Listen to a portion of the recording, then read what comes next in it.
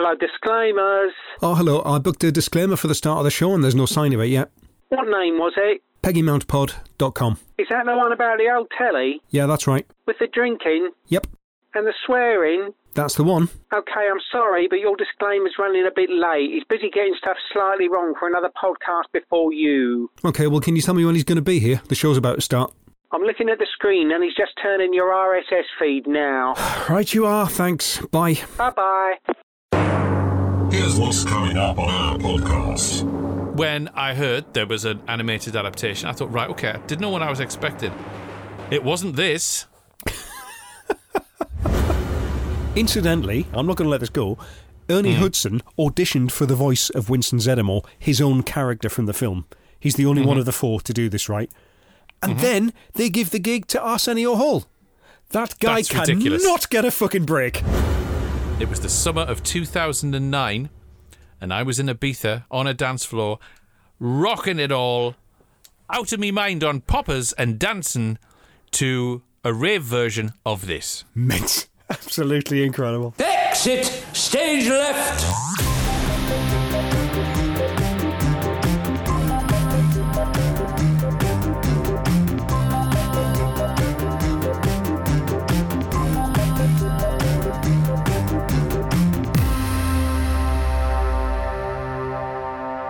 Are you all right? Hello and welcome to another episode of the Peggy Mount Calamity Hour. I'm Dr. Velvet. I'm Blackout. And we're here to rearrange the furniture in the house to discover the most optional angle to view some vintage television from the toilet. Yes, hello to you. Thanks for swinging by for our casual cultural critique of vintage television, where Britain's best-loved battle axe is never far from our minds, because here, all roads lead to the mountain. If you go over to PeggyMountPod.com, info for the episodes we're discussing is in the show notes there. You can find us on the socials, get in touch to say hello, or to ask us why we haven't covered your favourite cartoon yet. Before we turn out an inferior product because you were too distracted and hubristic to accept how problematic the whole thing was clearly going to be from the warning signs at the fucking start, Dr. Velvet, I've got to ask, what are you drinking? I remain on the beer. Lovely. Yep. I'm guzzling Knight of the Garter Golden Ale from the Windsor and Eton Brewery, don't you know? Yeah. It goes well with cheese and snobbery, this. It's nice. It's nice. Absolutely tailor-picked for yourself, then. Right. Absolutely that. Absolutely. Yourself? I have got a Dog on the Roof Golden Ale by Hattie Brown's in Dorset. I've been to Dorset, that's what it is. All right.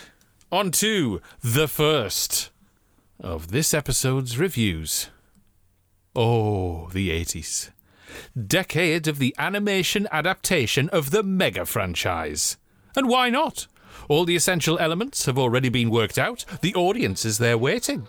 So producing a cartoon from a solid, popular, pre-existing format has to be foolproof, right? You'd fucking think so.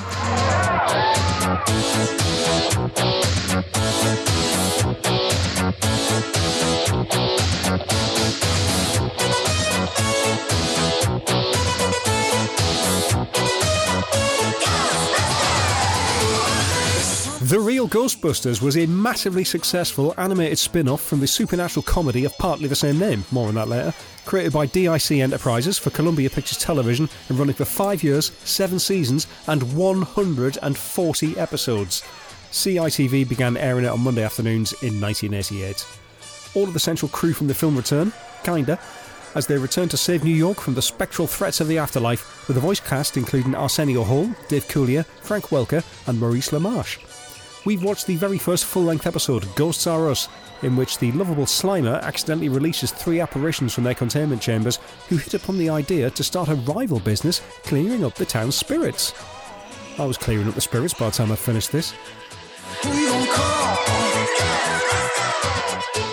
Right. In the title sequence of this, why does the ghost have to walk around the bins? Does he not know what being a ghost is? Fuck's sake, lads, that's not a good start. You're asking the wrong person here, because this is another anticlimax, this, along a similar vein to Droids. This... Oh, no. Before we get into the episode, well, we're still at title sequence level here, right? We get the writer's names for this. Yep. Len Jansen, and Chuck Menville. Yep. You recognise those names? This go on. premiere episode of The Real Ghostbusters is penned by the same writing team who brought us key episodes of The Space Sentinels and the Mork and Mindy cartoon. I think it would be remiss of us not to remember that during every single frame of The Real Ghostbusters. Agreed. I have no issue with the former, because Space Sentinels, as we absolutely covered extensively... Yes. It's superb. It's superb, but it's far from perfect. There's plenty to take the piss out of in there. By the time you get to Morgan Mindy, not so good. In a way, Jansen and Menville are like this podcast's recurring cartoon equivalent of Pam Valentine and Michael Ashton. Don't you think? That is exactly what they are. Mm-hmm. Except I want these two to be on fire so I can put them out by hosing them down with human shit. Right, so we kind of get an essence of your angle on this then as well. Yes. Okay. Yes. Now, I do remember, once again, I definitely, absolutely remember watching this at its first transmission. Okay. On CITV. Oh, I was a big fan of Ghostbusters, the original movie from '84. Who wasn't? It is absolute nailed-on classic. Yeah. It's literally one of the best films of all time. It's far, far, far more than the sum of its parts. It is superb. It has never been equalled, not even by its own sequels. That's fine. Right. Yeah, absolutely. Now, I don't know what I was expecting when I heard there was an animated adaptation. I thought, right, okay, I didn't know what I was expecting. It wasn't this. This is beyond clunky. It feels a bit sort of weirdly rubbery. I don't know. You'd expect it to look more dynamic, bearing in mind the film it's sort of come from, but it's very sloppy. It's very sloppy, this. That's it, yeah. Apparently, it's called The Real Ghostbusters. There is plenty of this on the internet. I'm not going to dig too deep. But apparently it's called The Real Ghostbusters because our old friends Filmation had a live-action kids sitcom called The Ghostbusters, 3 words, in 1975. Which I remember seeing. Do you remember that? No, I don't remember that at all. And because of the popularity of this similar sounding film, Filmation were developing a cartoon spin-off in 1986 called The Ghostbusters, 3 words. And because that was their title, this means they were allowed to do this. Yep. And because Filmation sued Columbia over what they thought was their copywriting of 3 successive words in the English language, Columbia were going to have significant problems using their own title on the TV. So rather than just calling their own 1986 animated show Ghostbusters, 1 word, and saying, yeah, but fuck Filmation, they didn't have to do that. They could have used any of the intellectual property from the film which they did own, but someone thought that calling it The Real Ghostbusters was the best idea. So this entire show, not just this episode, this entire show, this concept, just starts off with an air of regret. Like when you see Jeff Lynne playing a gig with a big sign behind him that says Jeff Lynne's ELO, and you're like, yeah. But mate, that was always yours. Who's done this, Jeff? Yeah. Did you upset your own legal team, Jeff? Right. The more they call this The Real Ghostbusters, the less inclined I am to believe them. And they actually write this into the narrative in the episode. They do. Yeah, Slimer being very much the Scrappy-Doo of this outing. Reading me notes. He's gone to sleep, rested on a button or whatever, because obviously he's a ghost, he can do that fine. So yeah, Slimer, he's released these 3 ghosts out of the containment chambers. For reasons I'm not clear on, they've set up their own rival Ghostbusting business. And yeah, this acts as a sort of meta in-universe explainer as to the show's title, I guess, really? Because then the Ghostbusters have to start explaining, no, we're the real Ghostbusters. And you're like, but the Ghosts ones, their company's called Ghosts R Us. You wouldn't have to clarify your own name if someone came out with an only faintly similar sounding name. Janine, really? Okay, carry on. Before we get into the actual shambles that is the episode, the characters. Yeah. Well, first of all, what the fuck? I mean, I sort of get it, right? They want a varied character colour palette for younger viewers. Absolutely. Both I don't mind merchandising and I do not mind the jumpsuits being different colours. Egon Spengler meets Peroxide didn't sit well with me, though. And yet, oddly enough, Spengler is the one who's anywhere remotely close to being his film character. Correct. Yes, ironically. Voice-wise, okay, so we've got Lorenzo Music, who's Venkman. Yeah. Now, Lorenzo, around this time, was also the voice of Garfield. Yeah. And that bothered me because they were still showing Garfield on CITV within the same time frame. So therefore, in my mind at that time, not that it really mattered, but it was like, well, you're Garfield, why are you here? Stance is Freddy from Scooby-Doo. That's getting on my nerves and all. I know that... No. Yeah. Pick some unknown voices. Pick some new voices, man. It wouldn't matter so much if the characters looked like their live-action counterparts. But, again, with the exception of Spengler, they resolutely do not. So I'm halfway into this, and I'm like, I don't know who's who here. Between Venkman and Stans, I don't know who... what? Since when was... Which one of them was the fat ginger one in the film? I forget. There's been little effort in trying to capture the essence of these four beloved characters from the film. No effort. Apparently, it's another similarly quite messy situation to the title, as to why they neither look, sound, nor act like their film counterparts. There's actually a much simpler explanation for this, though. Someone at Columbia Pictures Television decided they didn't want the audience to enjoy the show, and they did that properly. Incidentally, I'm not going to let this go, Ernie Hudson auditioned for the voice of Winston Zeddemore, his own character from the film. He's the only one of the four to do this, right? And then they give the gig to Arsenio Hall. That guy cannot get a fucking break. That is absolutely ridiculous. He's massively shortchanged in his own fucking film. What is even the thinking behind that? You'd have thought, if anything, that was attractive to the audience to have one of the original cast there. You would think that would be a good marketing thing, wouldn't it? Especially when you look at the rest of the cartoon. Yeah. Speaking of the rest of the cartoon.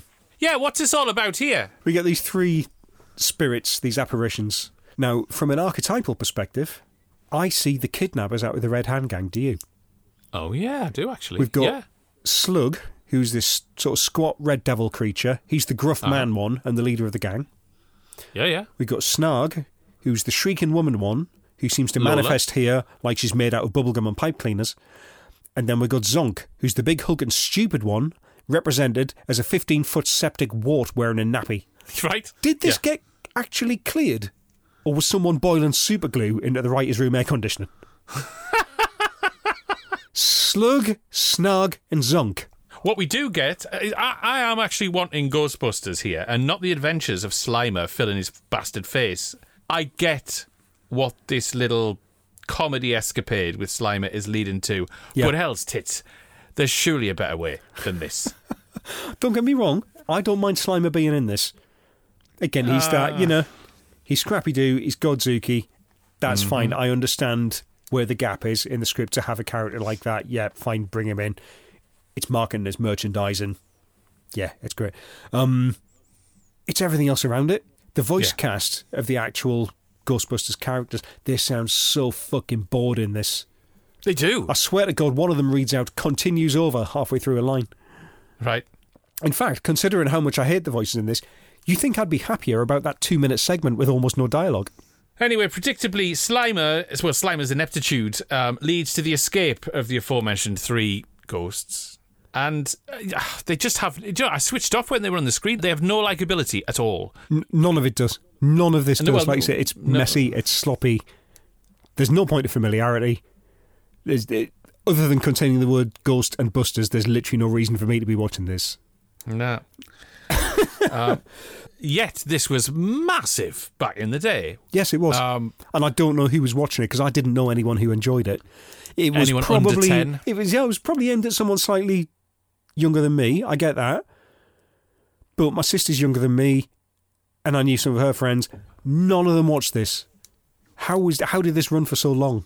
It made a mint in merch. Absolute mint in merch. I get it. It sort of lends itself to toys and whatever. That's fine. There are so many scenes in this Ghostbusters cartoon which don't feature the Ghostbusters for lengthy periods of time. It feels like DIC Animation is getting charged for every second they have them on screen, and they'd only budgeted for 6-minute episodes. Yeah. So these three ghosts escape and they start causing all kinds of hell on. They're faking hauntings so that they can pretend that they've captured the ghosts, whereas they've actually just caused it in the first place. Mm-hmm. They go to the Smoldorf Hotel. Kind of a nice touch, because it was the Waldorf that the Ghostbusters went to in 84, right? Yeah, I'll give them that. Little nod. This looks bad, says Zeddemore. To be fair, it looks like a discotheque to me. If I'd pulled up outside there, I'd be wondering if Boney M was on, because I would cut a bit of leather on the dance floor, but it doesn't look all that bad. But that's when we established the real plan of these ridiculous characters. Blah, blah, blah, it goes on. We're lured to the factory, some factory, where we meet the Class 10 ghost that looks shit. Is this before or after they drive over that bridge in New York? I don't fucking know. Where there's like abandoned cars and carnage everywhere, and I'm like, the collateral damage on this bridge when the 4 Ghostbusters are just driving and flying around doing nothing is immense. These would be civilian casualties at a world news level. Bear in mind they've already been implicated in some like pretty big news already. Yeah, I had completely zoned out by this point. The Class 10 Ghost, I would have put Stay Puffed in just for that one. For the first episode, yeah. Yeah, I absolutely would have, just to get everyone on board and go, right, you're in safe hands, you're all right. But what the hell did we get? It just toys stacked on top of each other, walking around with stupid legs. I don't like it. Anyway, Slimer saves the day, in a way. He rubs his arse down the bridge, and the Class 10 Ghost slips like you would slip on a banana peel. And falls into the river. Ecto 2 blows up, takes him with it. Everyone's happy, except the audience. Yes. This was a massive sack of shit, this. You know what? Stepping back, it's like, I don't think the story writing is necessarily the worst, but the scripting certainly isn't the best. And the way the animators have interpreted it all feels like the money ran out after they paid for the licensing. So, with that in mind, Dr. Velvet, how many spectral pegs would you pin to the ethereal line crossing our backyard? None. They all go in the containment unit, locked. Not a peg. This is a hurriedly produced franchise and merch cash-in, with no respect for the premise, tone and feel for the original. If any adaptation deserved to go down to the Scooby-Doo formula route, it was this. Yes, absolutely. That's what I was expecting. Nah. Yeah. A disappointment to me in the 80s and an aberration to me now. No pegs. I think... Ken, am I right in... Yeah, he's nodding. That is the first 0 pegs we have allowed on the show so far. Well there done. You are. I'm not going to argue. Yeah, this is what they've done for their first episode. This is DIC Animation setting out their stall, showing off what they can do, a glimpse of what's on offer. This is someone trying to fill the interview so their dole money doesn't get stopped, isn't it? 3 out of 9, and that's been generous, frankly. Fuck me, it is. And in case, we are accused of not being objective here, our studio computer, Arse... for the first time, I'm going to ask Arse's opinion. So, Arse, what do you reckon? Pumpipicus. I'd say that's fairly definitive. I couldn't have put it better myself. Thank you, Arse. Excellent. That aside, the question on every paranormal investigator's lips as they throw caution to the wind, having watched this episode and then purposefully crossed the streams, is... How many fire poles will you slide down before you yodel up the mountain, Blackout? Well... You know we're always in for a long slog when we do US animation shows, but I can do it in 3.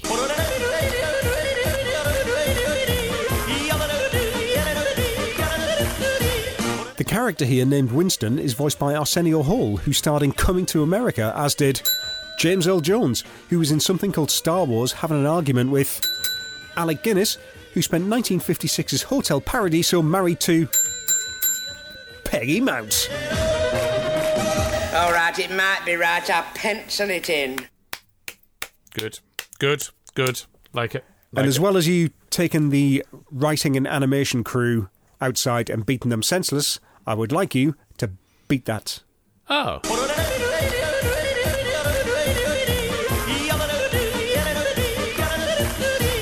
Okay, Slug is voiced here by Ron Masak, who was, of course, the face behind Sheriff Morty in Murder, She Wrote. In a 1993 episode which also featured Ray Detrice, who appeared in the BBC Two Play of the Week, Stargazy on Zummerdown, with...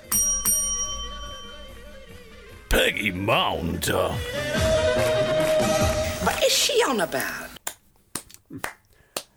I am delighted that you had such a short and event-free journey. given the slog it took to get here. Well done.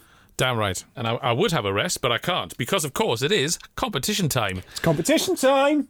Oh, yes. So regular listeners will know the rules by now, but if you've just discovered us, do go back to episode 1 of this series and catch up on the rules from there, because frankly, I feel like I'm on a loop. Okay, here is your question. There is a poster on the wall of the Ghostbusters dormitory in the fire station, which is clearly an homage. But who's on the poster? Is it Masters of the Universe Skeletor, Disney's Mickey Mouse, or Remedial Reader's favourite Inspector Holt? There you go. There's your question. That's it. Get that on your answer sheet. There we have and it. Save it till the end of the series. Tell you what, let's buy some things.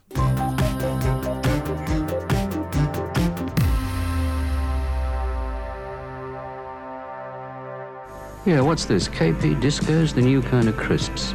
What can be new about crisps? We're discos, we're KP Discos, we're different, we're rounder, will you take a look?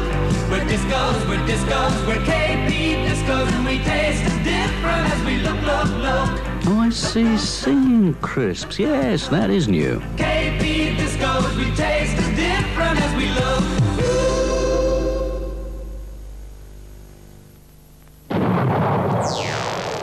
The amazing new lolly from Lion's Made, Space 1999. Icy lime flavor outside, oozy red center. Space 1999, with 3 picture cards from Lion's Made. $6 million man, ready to operate and command. Colonel Steve Austin is the $6 million man. Complete with the technology to replace his bionic modules. Check him out with the bionic transport and repair station. Control his amazing lifting strength. See through his wide-angle bionic eye. The man, his bionic transport that becomes a repair station, and a working backpack radio.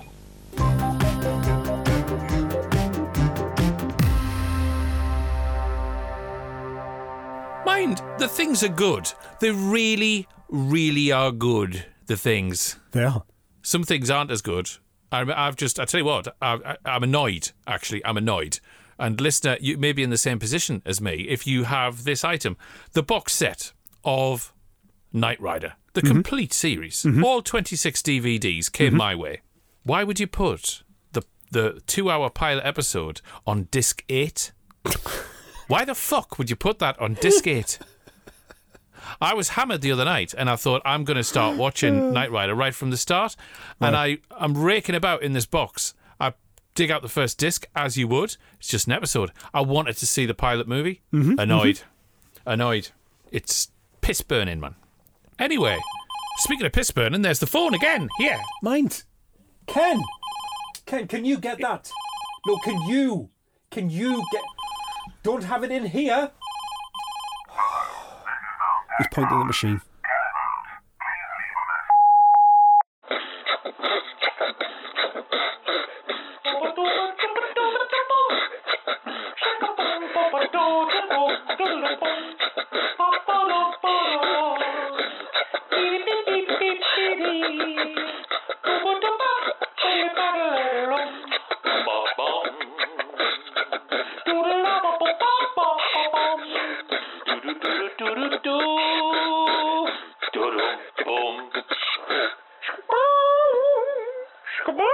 Once again, I'm saying not a word. I'm saying not a word. I'm just cracking on. I don't think that's for us. It isn't.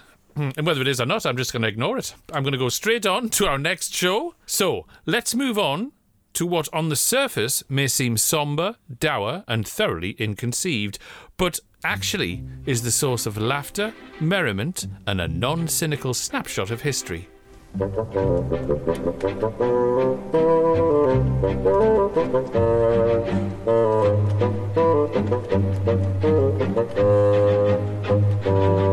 In Loving Memory was a Yorkshire television sitcom from writer Dick Sharples, which began properly on ITV in 1979, ran for 37 episodes over 5 series. It stars Thora Hird and Christopher Beanie as an aunt and nephew operating a family-run funeral parlour in the 1920s, where times may have been gentler, but existential questions about the meaning of life remain eternal.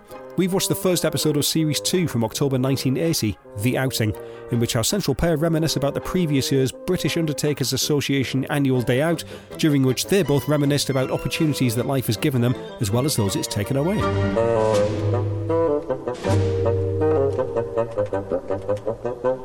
So this was appointment viewing in our house.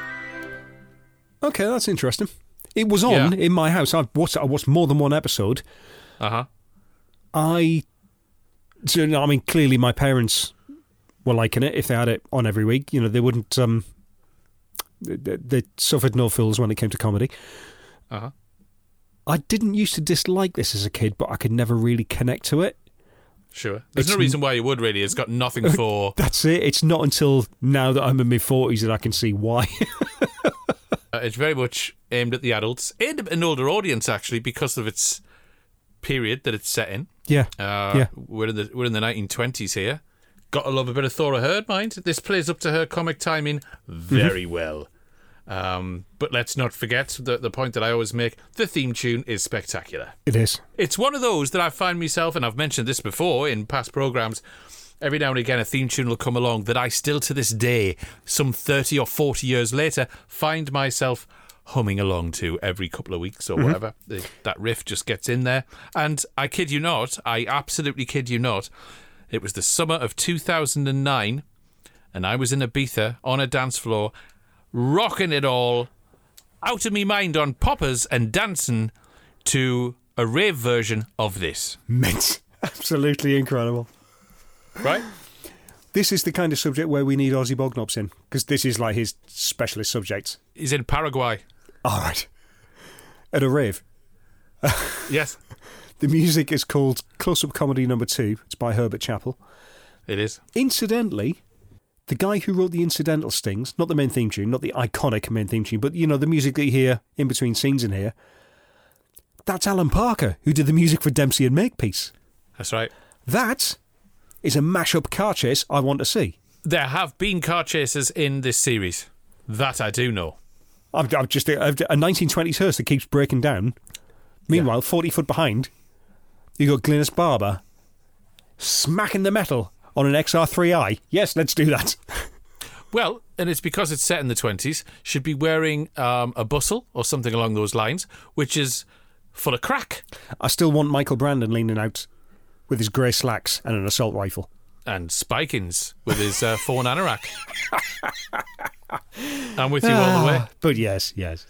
But the reason I want Ozzy Bognobs here is he'd be able to tell me when this music was written, because it is, in my mind, equidistant between Fawlty Towers and Johnny Briggs. And it's absolutely perfect for what it does. But I don't know if it predates them or... Yeah, I mean, we'll ask Ozzy, because, let's face it, Ozzy will be able to tell you which pen was used to write the score. Precisely. So, yeah, that's fine. The sitcom itself is a great outlet for some subtle dark humour. It is, yeah. Let's have a look at the cast in this episode. It is absolutely magnificent to me. It is. Thora Hird, I mean, that just speaks for itself. Yes. Christopher Beanie, now he's made the transition from upstairs downstairs. You know what? It never ceased to fascinate me that Christopher Beanie is called Christopher Beanie and his head is quite bean-like. Yeah. I was always distracted by that, I think. So, really, the whole show is set around Thora and Christopher, auntie and nephew, as they are. Yeah. They go... The whole story with this episode is that they are going out on their annual outing. A lot of undertakers. Yeah, this seems a bit weird, but it's fine, you know. Bear in mind, they don't meet up at one point and get on a coach. They all have to meet at a place. They're heading towards meeting up, getting the coach. Right, okay. That's what they're doing, yeah. Because like, bearing in mind, it's effectively like a works do for rival businesses. They clearly all fucking hate each other. Why would you do this? Yes. Yeah, well, yes. But it's hobnobbing and networking and what it happens. I'm aware it happens. Yeah. Anyway, en route to the Charabanc, on the way, they stop and there's a hearse broken down. Mm-hmm. And who should it be but the Pardos, a rival business? Yep. And good Lord, it's a who's who. Mr. Pardo is none other than Derek Benfield, also known as Mr. Hetty Wainthropp. There we go. Also, Liz Smith, classic character actress Liz Smith. Erstwhile Mrs. Cropley of Dibley, the grandma in Royal Family. And in the car, we have none other than Liz Sladen of Doctor Who fame. Yep. This is great, this. This is marvellous.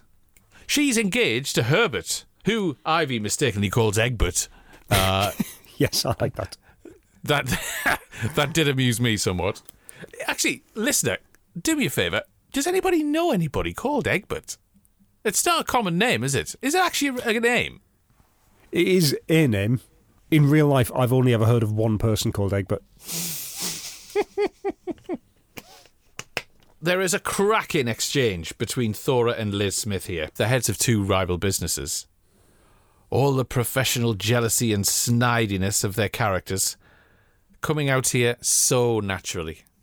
Oddly enough, as you might imagine, we're getting a lot of exterior scenes here. This was not typical of this show. Yeah, I was worried that we were going to zip between video and film for the whole lot, which we don't. There is a massive section of this in the middle, which is all film. Mm-hmm. And it's weird because the script is fairly stagey in its setup, and even more so in its delivery, but it still works because the cast are able to pull it off. Yeah. They're always acting as if the audience is 30 feet away. It's lovely. Yeah, they are. Yeah, it is very different, but I embrace it in this case. It really works well with the story. Again, well, essentially what we've got here is a non-cynical period comedy. Yeah. And we do not usually get such pathos. There's a lot of that in here. Mm-hmm. And it works really well. The comedy and pathos in here, they dovetail beautifully. When mixed with the imagery that we get, it is just like the perfect summers of the 20s. Not that I was there. It's idyllic. It's a very different take, and it works. I think it's a bit of a gamble, and it works. It's certainly a gamble when you bear in mind that this is how they've opened their second series. Yeah. Quick indoor scene, then you basically cut to a flashback of 12 months earlier, and they're not flashing back to a stage farce, they're flashing back to them basically sort of walking around. It's all basically character building and emotional exposition. That's quite a bold move when you're coming back from you remember this? Do you remember the coffin slipping down the ramp and then the vicar being on fire? Moments like that do exist throughout the series. Yes, we have those big farcical sort of numbers, the big laugh getters, but also in terms of the relationship between Auntie Ivy and Billy, a lot of it focused around Ivy's possessiveness towards Billy. Billy would kind of want to fly the nest an awful lot, and Ivy, there were certain episodes... I can see how that would be a cornerstone of the show, yeah. Yeah. There were certain episodes where Ivy would literally put a spanner in the works. Mm-hmm. To which we would be like, oh, we don't like you for doing that. And it was like, oh, poor Billy. So this episode was quite nice to see another side of Ivy. Is the last episode, the very end of the last episode, the one where he wakes up in a coffin and he's been buried? That's oh, you have seen it then? Yes. Yeah. Yeah, no, it's nice to see the other side of Ivy. It's, she's got a past, you know. Yes. There are some really nice moments in this. It's not like it ever forgets that it's a comedy. So, I mean, the Unsworths meet the Pardos because their car breaks down. They goad them into accepting a lift, and then their car breaks down. Mm-hmm. So they just have this succession of picnics and strolls. Considering what would have happened if this was on BBC One, this is the gentlest farce imaginable. Yeah. I don't mind it. It's not a criticism, but, you know. Well, compare this to what was happening 4 years later with Duty Free. There we go. Yeah, never the twain shall meet. We'll cover that in a few years' time. Yes. Before we wrap things up on this, I would just point out, we have discussed Blackout, that there are certain iconic characters out there, similar to Dame Peggy Mount, on a similar level, on a similar platform. Yes. Margaret Rutherford is one. Absolutely, yes. I'd say Thora Hird can join them. Definitely. Yeah. And do you know what? I don't like odd numbers. I'll throw Beryl Reid into the mix as well. I think I know where you're going with this. Go on. And as usual, I'm going to pick up the ball and run too far with it. So, we go, if you had Rutherford, put her in yellow, she can be the wizard. Reid, she's a bit mischievous, she can be the elf. Thora Hird is Valkyrie, and Mount as warrior. What you're describing is our upcoming reboot of Gauntlet. Boom. The four of them, boom, batten the fucking hell out of everything in their path through 100 dungeons. Right, we're pitching this. I want the game to be exactly the same as it used to be. New maps, obviously, but top down, same graphics, but with new sprites for the four characters. Bang, there we go. And at the end of a level, I want to see them face on. I want to see these characters in a tavern, clashing goblets together. Yes. That's the way forward. We're onto something here. We're onto something. Listener, all we're saying is, in loving memory, watch it when you get the chance to. A beige and sepia-tinged sitcom full of elderly cast members and revolving around death. It doesn't look like a great idea on paper, as you said, but it's surprisingly watchable, isn't it? I'll tell you what I will say, not every script gets away with using Garibaldi's as a euphemism for knackers this lightly. How many pegs are you going to put on the line here? Well, if I'm allowed to do it in the company of Liz Sladen, there's no slapstick in this episode, restrained innuendo, and the script never thinks it's smarter than its audience. It's very gentle, it's never depressing, and yet it is completely about internalised regret. That doesn't happen these days. 7 out of 9. Nice.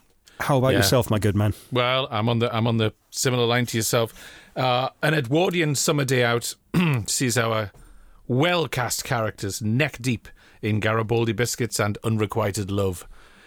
This is just a joy, and like a wonderful dessert wine on a summer evening, should be sipped gently and appreciated. Nice. 9. Ooh. Yeah. There we go. That makes up for the first half. I don't want to be reminded of that. I don't want any memory of that. But the question on every Undertaker's lips in Edwardian England, yes, is written onto a note and drawn pinned onto the inside of a coffin. Funnily enough, yes. Yes. How many steps would it take you to traverse through a cornfield on a summer's afternoon in order to get a bit of pork pie? Well,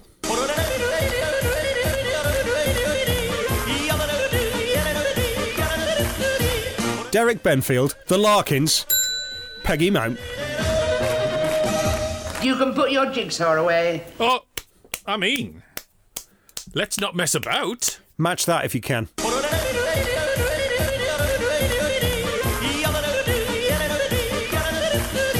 Thora Hird, Sailor Beware, Peggy Mount. Is this seat taken? Yes! There we have it, ladies and gentlemen. We haven't wrapped everything up. It is, of course, competition time. It is. And, yes, remember, you can jot your answers down on the official Peggy Mount Calamity Hour answer sheet, available as a PDF from www.peggymountpod.com. Your question is, as was the fashion at the time, Christopher Beady's character, Billy, sports a beautifully knitted tank top. How many stripes are on it? There we are. And remember Blackout? That one I do know, but yeah. Yeah. You can't enter, though. You can't enter. So, with that, while I go and hunt out my Chopper Squad t-shirt, ready to go to the 240 Robert convention in my local town, Blackout's got your socials. Yes, thanks once again for attending this service of remembrance. If you'd like to get in touch, you can email peggymountpod@gmail.com, or we are Peggy Mount Pod on Twitter, Facebook and Instagram. 5-star ratings are more than welcome on Spotify, iTunes or wherever you listen to us. Don't forget to go to peggymountpod.com to check out the show notes for this and for our previous and for all of our other episodes. Even the ones that aren't on the main feed. There are some on there that aren't on the main feed. Get them. He's right, you know. And it's as simple as that. It really is. And that wraps up another episode for another week of the Peggy Mount Calamity Hour. We'll be back in 7 days. Don't know what time. It depends what time producer Ken gets out of his scratch. Until then, keep mounting. The Peggy Man Calamity Hour is a free podcast from iPol Media which holds production copyright. Opinions and recollections expressed are not to be taken as fact. The title and credit music is by Dr. Velvet. Audio segments from television programs are presented for review and informational purposes only under fair use, and no ownership of these is claimed or implied by this show. For more information, visit peggymanpod.com.